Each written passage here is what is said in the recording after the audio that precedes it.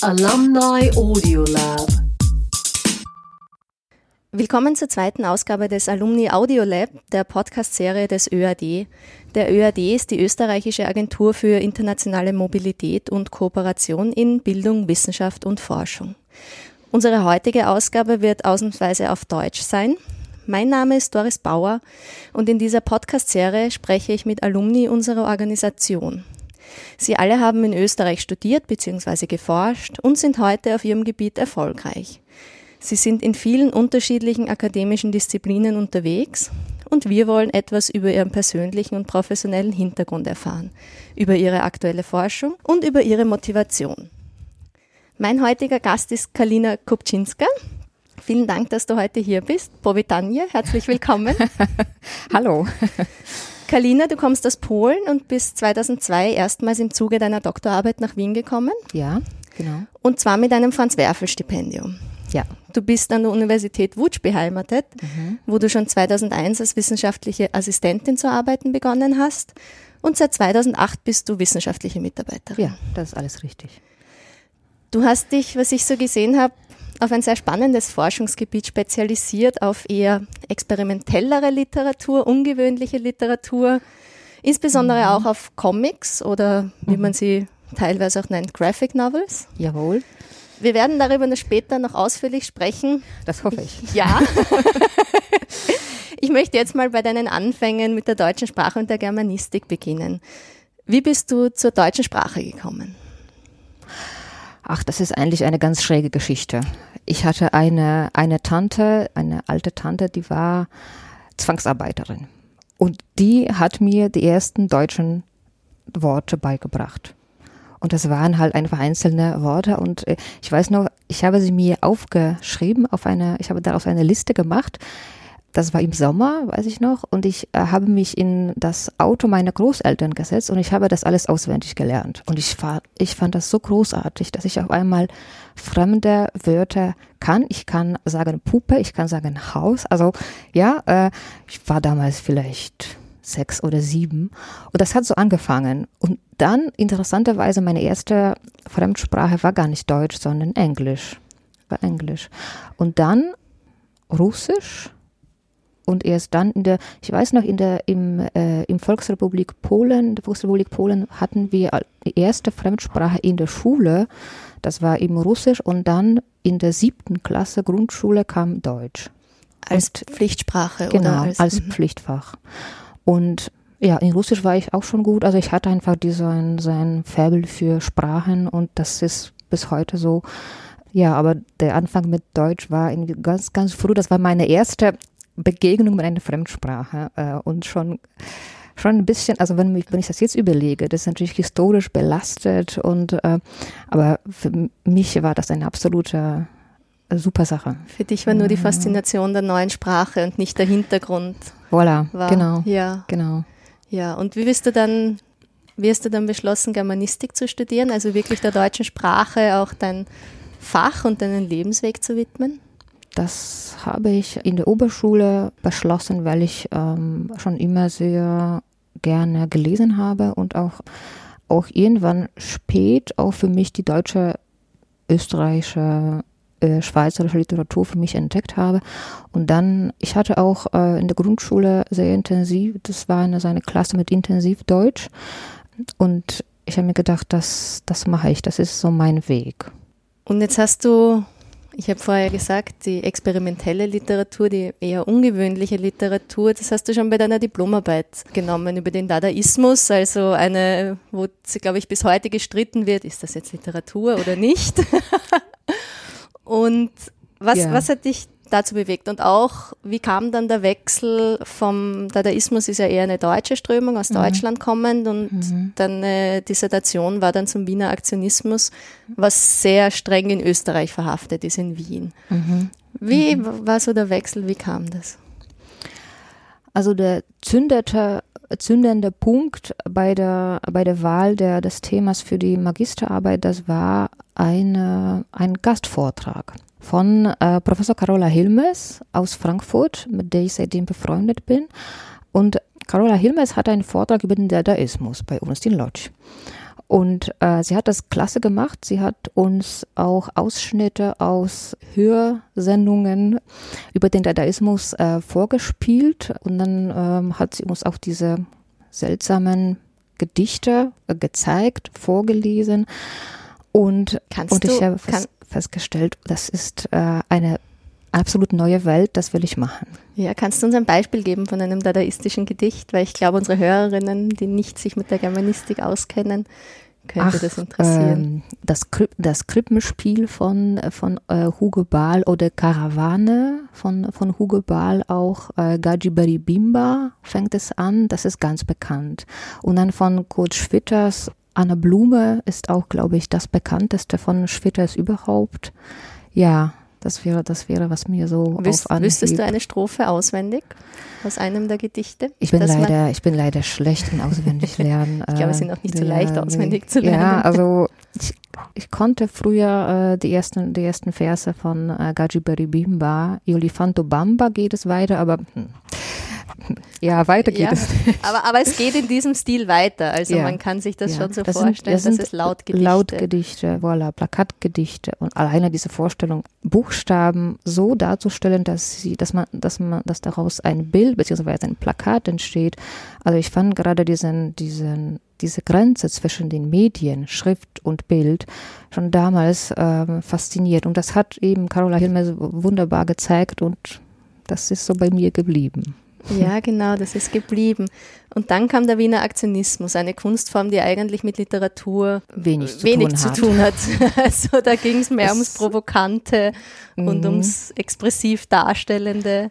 Genau, ja, ich sorgte auch für Befremden bei manchen Germanisten, als sie gehörten, dass ich über den Wiener Aktionismus meine Dissertation schreiben möchte. Und eigentlich hat das auch angefangen mit der Recherche für meine Magisterarbeit. Da war ich nämlich in Passau ein Semester und da habe ich zufällig ein Buch über den Wiener Aktionismus entdeckt, was wir natürlich in Lodz nicht hatten. Ich habe später erfahren, wir hatten das aber in der Bibliothek des Museums für moderne Kunst. Ah ja. Das ja in Lodz sehr prominent ist und sehr gut. Aber das habe ich erst später erfahren. Ja, und da war eben dieses Buch in Passau und da habe ich mir einiges daraus kopiert und ich habe festgestellt, da ist ein Potenzial drin. Und ich habe eigentlich über die Manifeste dieser Kunstgruppe geschrieben und also dazu geforscht. Und ja, so ist es gekommen, das Interesse durch den Dadaismus, eigentlich durch die Neo-Avantgarde. Ja, also eigentlich, das war ein bisschen eine Fortsetzung meiner Magisterarbeit, also thematisch, schwerpunktmäßig. Und es war ja, also gerade im Wiener Aktionismus und in diesem, da waren die Leute doch, was Sprache angeht, auch sehr skeptisch. Also dieses Stichwort Sprachskepsis, dass man sich gerade das hernimmt, das finde ich wirklich interessant. Was ist denn rausgekommen bei deiner Forschung zu den Manifesten? Also, ja, Stichwort Sprachskepsis, eben meine These in der DIS ist, dass die Manifeste eben diese Sprachskepsis zeigen wollen, aber aus sehr unterschiedlicher Art. Also die Manifeste von Nietzsche machen das auf eine sehr ins Religiöse gehende Art. Bei Mühl ist es sehr viel mit Exzess, Gewalt, Aggression. Bei Bruce ist es noch wieder anders. Also ja, ich habe einfach sehr verschiedene Arten von Sprachskepsis da gefunden in den Manifesten und das habe ich einfach untersucht und hoffentlich habe ich das auch gezeigt, dass man die Manifeste auch so lesen kann. Ja, weil man auch die Manifeste-Forschung der Avantgarde eigentlich, das war jetzt noch etwas Neues, was es noch nicht gab. Es die Manifeste der Dadaisten, der Expressionisten, der Futuristen, der Surrealisten sind ja schon gut erforscht, aber das eben nicht. Und eigentlich ist es so mein Wunschtraum, noch einmal zu diesem Thema zu kommen, nach der Habil irgendwann, weil ich sehe, da ist ja noch viel zu tun, viel zu entdecken auch. Mhm. Ja, und wir haben es vorher schon, also du hast vorher schon gesagt, die literaturwissenschaftliche Gemeinde war ein bisschen verwundert, was du dir ausgesucht hast. Darum jetzt eine bisschen allgemeine Frage. Wo beginnt für dich Literatur und wo hört sie auf? Oh, schwierige Frage. Sehr schwierig. Ich würde zum Beispiel jetzt auch, diese Frage wurde mir zum Beispiel auch gestellt, als ich glaube, zum ersten Mal zu Comics referiert habe auf einer Literaturtagung. Und da wurde mir diese Frage gestellt, ist das Literatur? Und ich habe damals, wie auch heute, würde ich auch das genauso sagen, nein, das ist nicht Literatur. Comic ist eine Kunst für sich, ein Medium für sich, eigentlich noch besser gesagt. Ja, also wo fängt Literatur an? Ja, und wo endet sie? Ja, ich würde sagen, da, wo der Anspruch da ist oder das Bewusstsein da ist, jetzt dass man mit Worten etwas ausdrückt, was eine andere Qualität hat als die Alltagssprache. Das ist, glaube ich, die einfachste Definition, die mir einfällt. Die ist ein bisschen auch angelehnt an die Kunstdefinition von Danto, der sagt, ja, Kunst ist da, wo das Bewusstsein da ist, dass man Kunst macht. Das ist die einfachste Definition. Ich glaube, die ist relativ, ja, natürlich nicht unumstritten, aber als Ausgangspunkt ist es nicht schlecht. Ja, das sind Definitionen selten, unumstritten. Kommen wir ein bisschen zu deiner persönlichen Erfahrung mit Österreich. Du bist eben zu Beginn deiner Doktorarbeit, glaube ich, das erste Mal nach Österreich gekommen mit dem Franz-Werfel-Stipendium. Ja. Ja, wie waren so deine ersten Eindrücke von Österreich? Also ich glaube, du warst vorher schon in Passau, das heißt, du hast den deutschsprachigen Bereich schon gekannt. Aber wie hat dich jetzt Österreich in deiner Wahrnehmung empfangen, aufgenommen? Ganz wunderbar. Ich weiß noch, mein allererster Eindruck war, ich bin irgendwo in Wien-Mitte, damals sah es natürlich noch ganz anders aus als heute, der Bahnhof. Und ich bin ausgestiegen und ich habe mir gedacht, ich laufe jetzt. Ich hatte ein Wohnheim im 16. Bezirk. Und ich habe mir gedacht, das werde ich jetzt einfach erkunden. Zu Fuß mit dem Gepäck. Ja, und dann komme ich zum Ring und dann sehe ich die alten Straßenbahnen. Ja. Damals fuhren nur diese ganz alten, nicht diese Raupen, die heute da sind. Und ich habe sie beobachtet eine Weile, wie sie dann halt so gemütlich rumfahren. Ich habe mir gedacht, das sind sicher so extra Straßenbahnen für Touristen. Weil sie so langsam fahren. Es war im Jahr 2000, also 2001. Es war nicht vor 50 Jahren. Und das ist mein bleibender Eindruck und das ist, was Wien ganz besonders macht, die Wiener Gemütlichkeit. Diese Langsamkeit. Ja, obwohl es natürlich auch nicht an allen Orten in Wien genauso zu spüren ist, wegen der Touristen vor allem, aber sonst, ja. Und seitdem bin ich dem Österreich treu und Wien, finde ich, das ist eine der faszinierendsten Städte. Ja, so ist es. Es gibt heutzutage eine Straßenbahn für Touristen, die ist gelb-weiß, die fährt genauso schnell wie die anderen oder genauso langsam. Es hat sich nicht verändert. Was sich allerdings verändert hat, diese alte Stimme. Das stimmt. Die ist nicht mehr da. Die vermisse ich neu gemacht. Ja, da haben sie viel neu gemacht und ich glaube, den Leuten fehlt das. Der Wiener neigt dazu, eine Veränderung zu wollen, sage ich jetzt mal ganz provokant und salopp. Und du hast ein Franz-Werfel-Stipendium bekommen. Kannst du uns darüber ein paar Worte sagen, einfach weil das ein sehr spezielles Stipendium ist? Ja, das war ein großes Glück erstmal, das zu erfahren, dass ich das bekommen habe, weil ich dachte, mit diesem Thema, also Wiener Aktionismus, das ist eigentlich so, nicht so ganz literaturwissenschaftlich.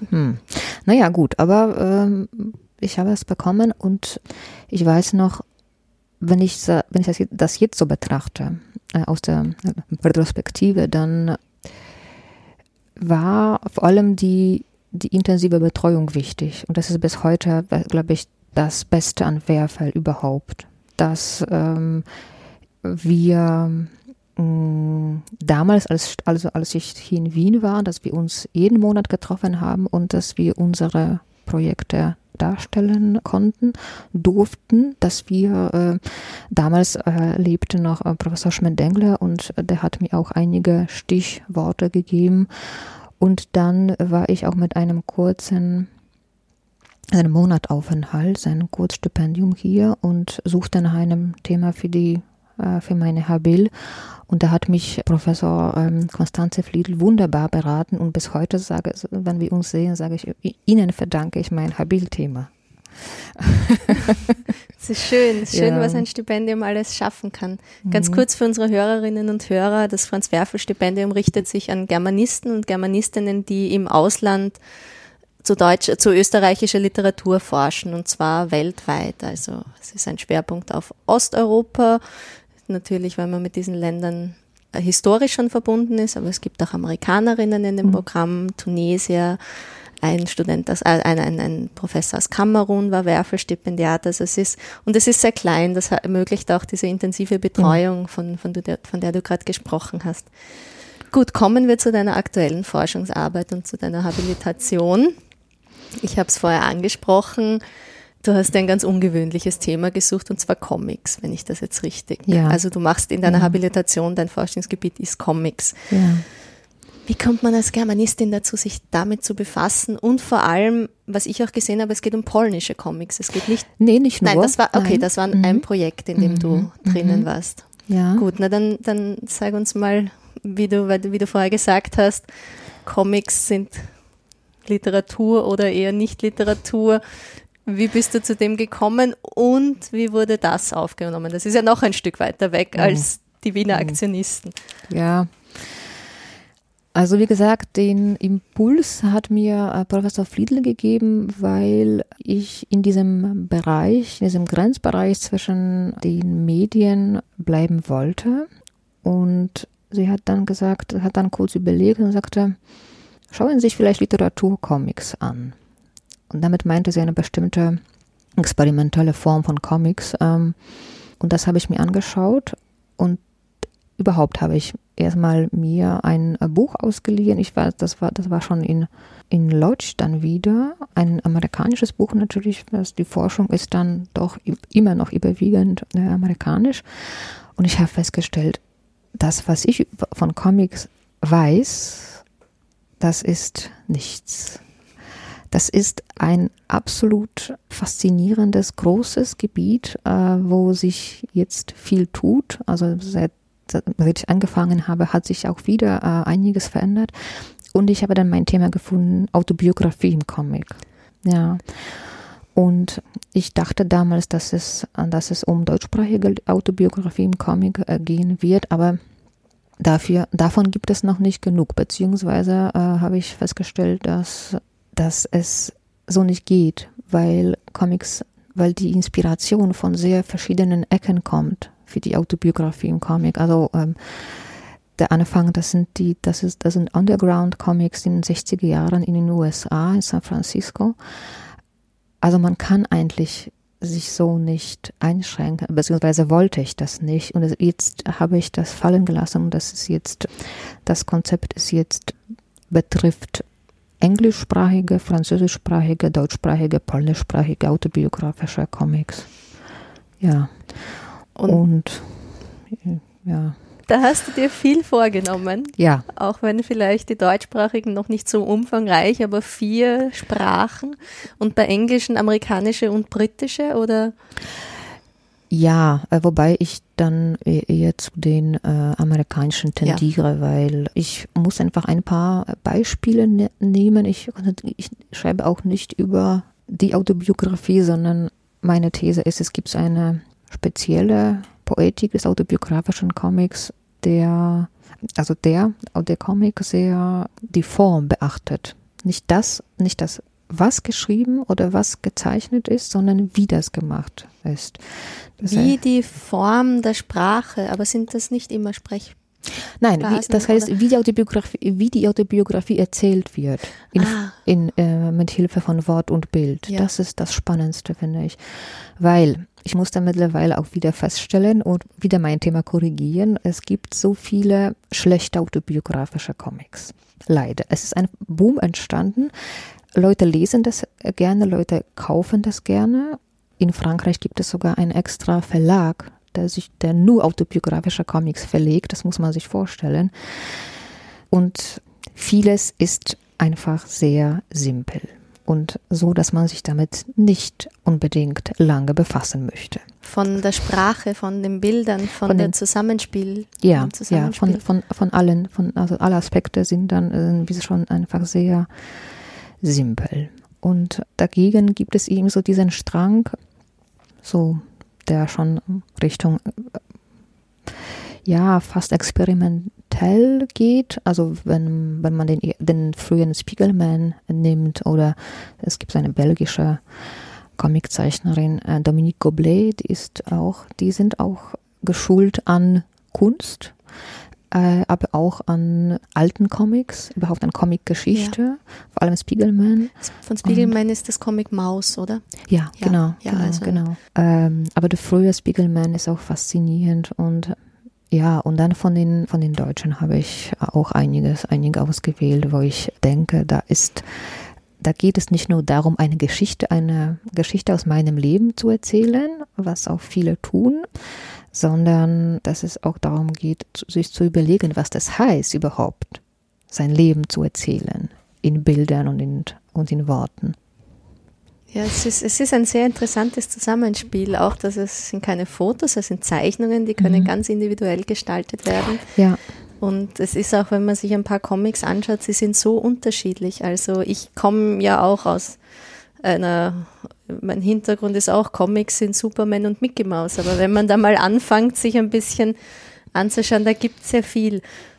Was macht das polnische Comic aus? Weil da warst du jetzt, glaube ich, 2 Jahre in einem Projekt, Polen in Comics, Comics in Polen. Und da gab es, ich habe den Buchrücken gesehen, ein Zitat, wie toll die polnische Comic-Szene ist oder wie umfangreich und wie wenig man eigentlich kennt davon. Was macht so die polnische Comic-Szene oder das polnische Comic aus, der polnische Comic? Das ist natürlich jetzt im Vergleich im europäischen oder im, sagen wir mal, globalen Vergleich, ist es natürlich ein kleiner Markt. Aber das ist ein Markt, wo sich auch die interessanten Genres, also Autobiografie, Reportage, Geschichte, also historische Comic, dass sich da sich dann auch einiges tut, und da geht es auch nicht nur darum, einfach nur eine Geschichte zu erzählen in möglichst einfachen Zeichnungen, sondern da wird auch experimentiert und das bleibt so mein Interesse, da wo experimentiert wird, da wo die Form eben erkundet wird oder die Form irgendwie zum Anlass wird. Davon gibt es auch und das Buch war eigentlich gedacht für den deutschen bzw. deutschsprachigen Leser, der ja gar nichts weiß. Ja, es war interessant, dass ihr das auf Deutsch veröffentlicht habt über polnische Comics, die ja dann der deutschsprachige Leser nicht lesen kann. Also. Genau. Wir wollten eben so einen Anfang machen und die Kollegin, Professor Renata Makarska, die möchte eigentlich dieses Projekt weiterführen und vielleicht gibt es auch eine Fortsetzung, also ein Lexikon des polnischen Comics auf Deutsch für den deutschsprachigen Leser. Das überlegen wir uns jetzt gerade. Ja, weil wir festgestellt haben, dass das ist so ganz unbekannt, wenn man das jetzt vergleicht mit dem amerikanischen oder franco-belgischen Comic. Und vor ein paar Jahren ist auch ein Buch entstanden über den russischen Comic.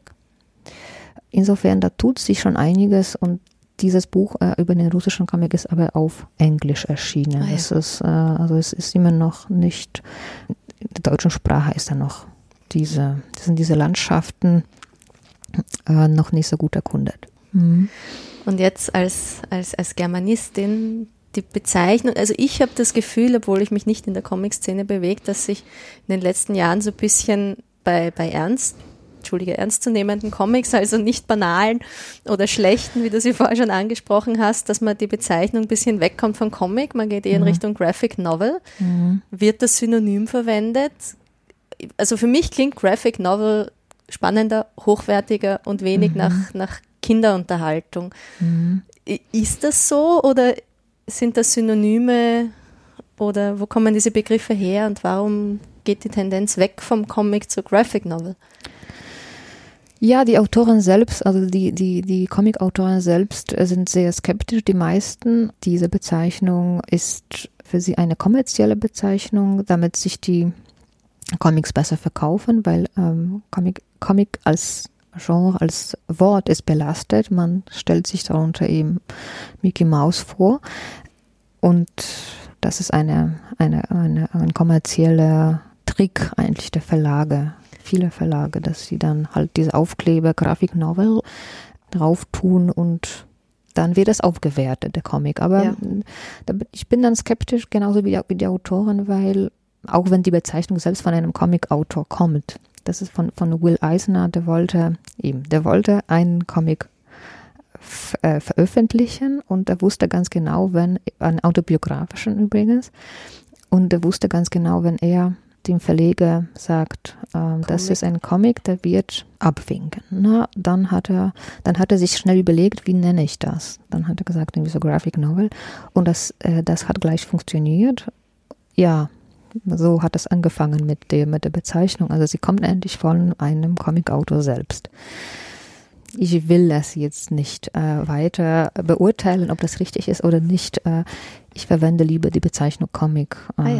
Ja.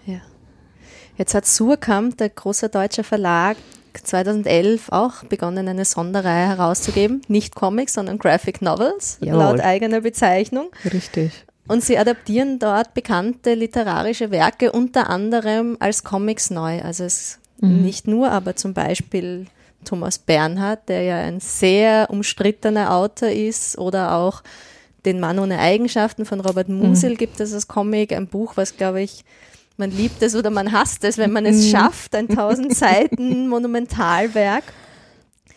Wie sieht die Zielgruppe für solche Comics aus? Wer liest das? Also wer liest das, wer schaut sich das an, wer befasst sich damit, wer möchte das bei sich haben?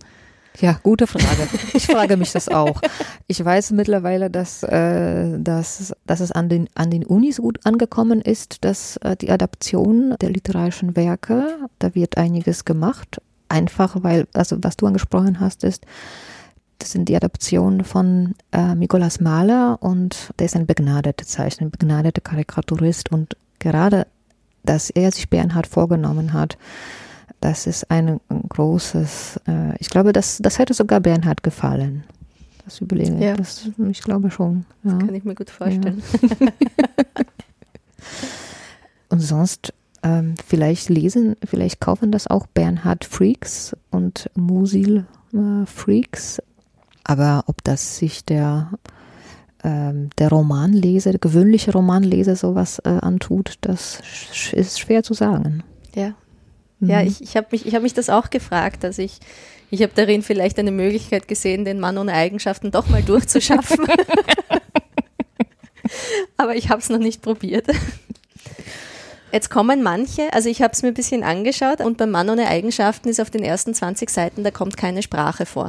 Das sind nur Bilder. Ist das noch Literatur? Na, bei Adaption ist es ja das Konzept, dass ein Medium wie Comic sich jetzt ein anderes Medium, sich jetzt einen Text in einem anderen Medium aneignet. Ja, wenn die Vorlage Literatur ist, dann ist das, was adaptiert wurde, das ist keine Literatur, weil wenn man eine Romanverfilmung sich anschaut, dann kommt auch ein Film raus. Natürlich ein Film raus. Ja. Das ist ein eigenständiges Werk dann, auch wenn wir das immer noch Adaption nennen und das so betrachten, das ist dann nicht Literatur. Da kann man jetzt natürlich streiten, aber ja. Ich möchte noch auf einen anderen Aspekt von Comics eingehen. Wenn wir weggehen von Mickey Mouse, abgesehen davon, oder von Donald Duck, der keine Hose trägt, hin zu Superhelden-Comics, da gibt es ja sehr stereotype Frauenbilder in diesen Comics.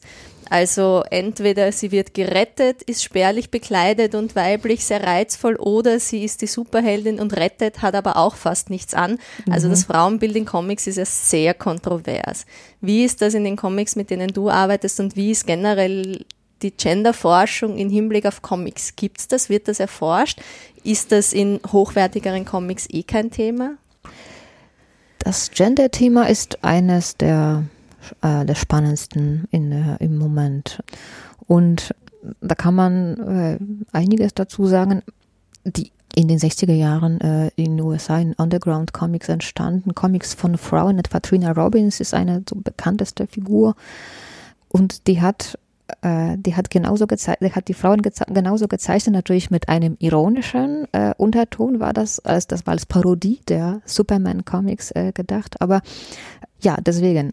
Und die Trina Robbins hat dann für mich so den einen Weg gezeigt, wie man damit umgehen soll, nämlich verlachen, also parodieren.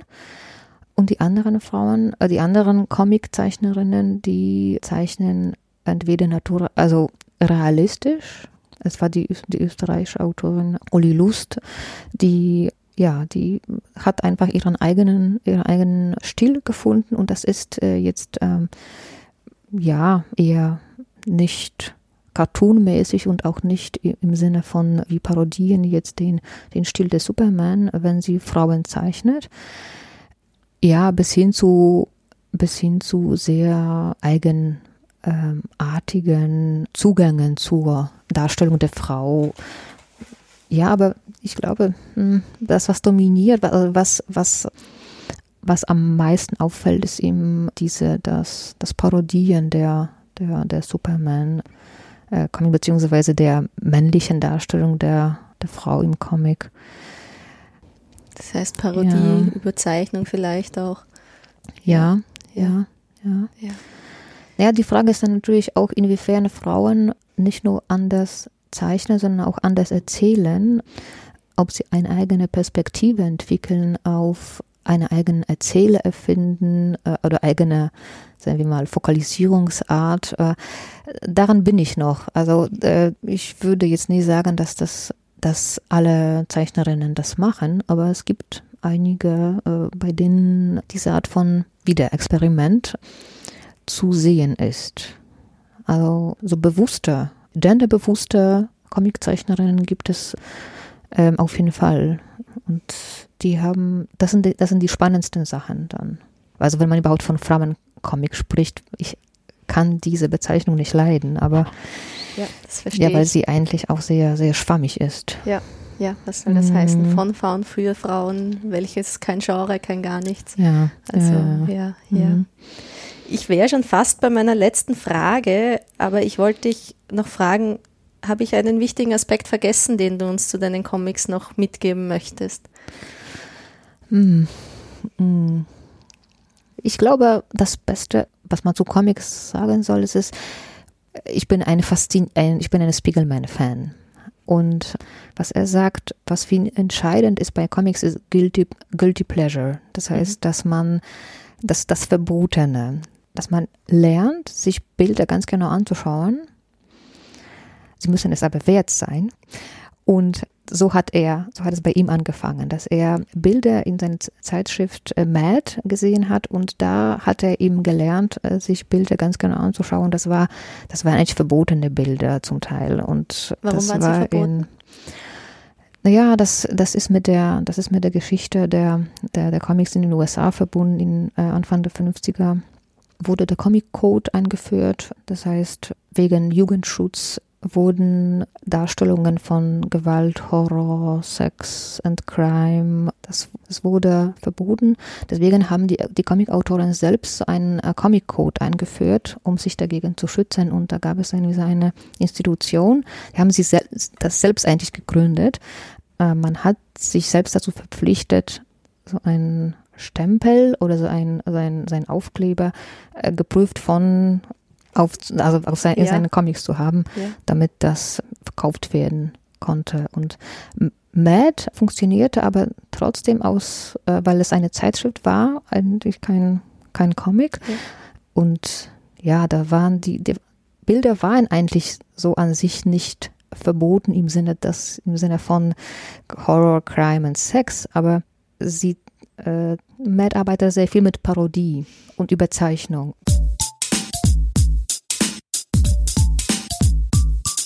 Okay, wir sind leider unterbrochen worden. Die Technik hat uns diesmal einen Strich durch die Rechnung gemacht, ein bisschen. Drum machen wir trotzdem gleich weiter und ich komme auf meine vorletzte Frage. Die bezieht sich darauf, ich habe gerade erst in der Neuen Zürcher Zeitung einen Artikel gelesen über den literarischen Kanon, also quasi, was man gelesen haben sollte. Und dort steht, die Klassiker haben ausgedient. Im Literaturbetrieb zählt Design, nicht Ruhm. Saisonale Trends ersetzen längst den literarischen Kanon.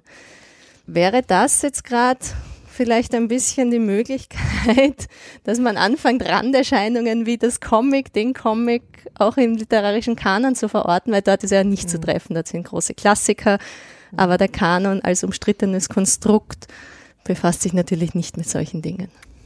Ja, das auf jeden Fall, weil ich habe auch nichts gegen Trends, muss ich feststellen, und ich bin auch fasziniert davon, was sich so alles tut in der Literatur der Gegenwart. Und neulich auf Facebook gab es zum Beispiel einen Post von der jungen österreichischen Autorin Cornelia Travnicek, die dann geschrieben hat, sie wurde angefragt wegen der Rechte für ihren Texte, dass es in einem Lehrbuch erscheint. Und ich habe mir gedacht, wow, wie toll das ist, dass diese Frische und diese jugendliche Sprache von Travnicek jetzt auch gelesen wird. Jetzt, na gut, sie hat das natürlich auch so formuliert, dass es ihr schade tut, dass jetzt die kommenden Generationen zwangsverpflichtet sind, sie zu lesen. Das kann man auch so sehen, aber das ist auch für den Comic auch eine Möglichkeit, eine Chance. Ich habe jetzt auch gerade ein Comic-Seminar bei uns an der Uni Lodz als Wahlfach. Es haben sich nicht so viele eingetragen, aber diejenigen, die sich eingetragen haben, die sind interessiert und die lesen auch das, was wir zusammen dann aussuchen. Und ja, ich glaube, die Comics sind im Kommen. Ich glaube, dass meine letzte Frage schon beantwortet wurde oder beziehungsweise ich es mir schon denken kann, was kommt, aber ich stelle sie trotzdem. Wo soll es zukünftig hingehen? Hast du auch mit den Forschungsgebieten, ich meine, es ist ja dein Habil-Thema, das heißt, es wird dich schon noch beschäftigen, aber gibt es was, wo du sagst, da würde es dich auch interessieren, einzutauchen oder rüber zu schwimmen mal kurz? Ja, ich würde zurückschwimmen eigentlich gerne zu diesen Manifesten, weil ich habe neulich was entdeckt, nämlich Manifeste der Comiczeichner. Und das ist etwas, was da kann ich zurückschwimmen und dann zugleich auch gleich das mit meinem aktuellen Thema verbinden. Das wäre auch so ein kleines Projekt für nach der Habil. Die Habil muss jetzt innerhalb der nächsten 2 Jahre spätestens fertig sein und das wird mich jetzt in den nächsten Monaten und Jahren beschäftigen, intensivst. Ja, also ich würde halt gerne ein bisschen bei dem Thema Comics bleiben und zugleich auch schauen, was sich bei den Manifesten tut. Ja, gut, dann ich danke dir für das Gespräch. Meine Gesprächspartnerin heute war Kalina Kupczynska, die zu Comics forscht, als Literaturwissenschaftlerin, als Germanistin. Vielen Dank für das Gespräch. Ich danke dir. Ja, danke schön. Danke. Alumni Audio Lab.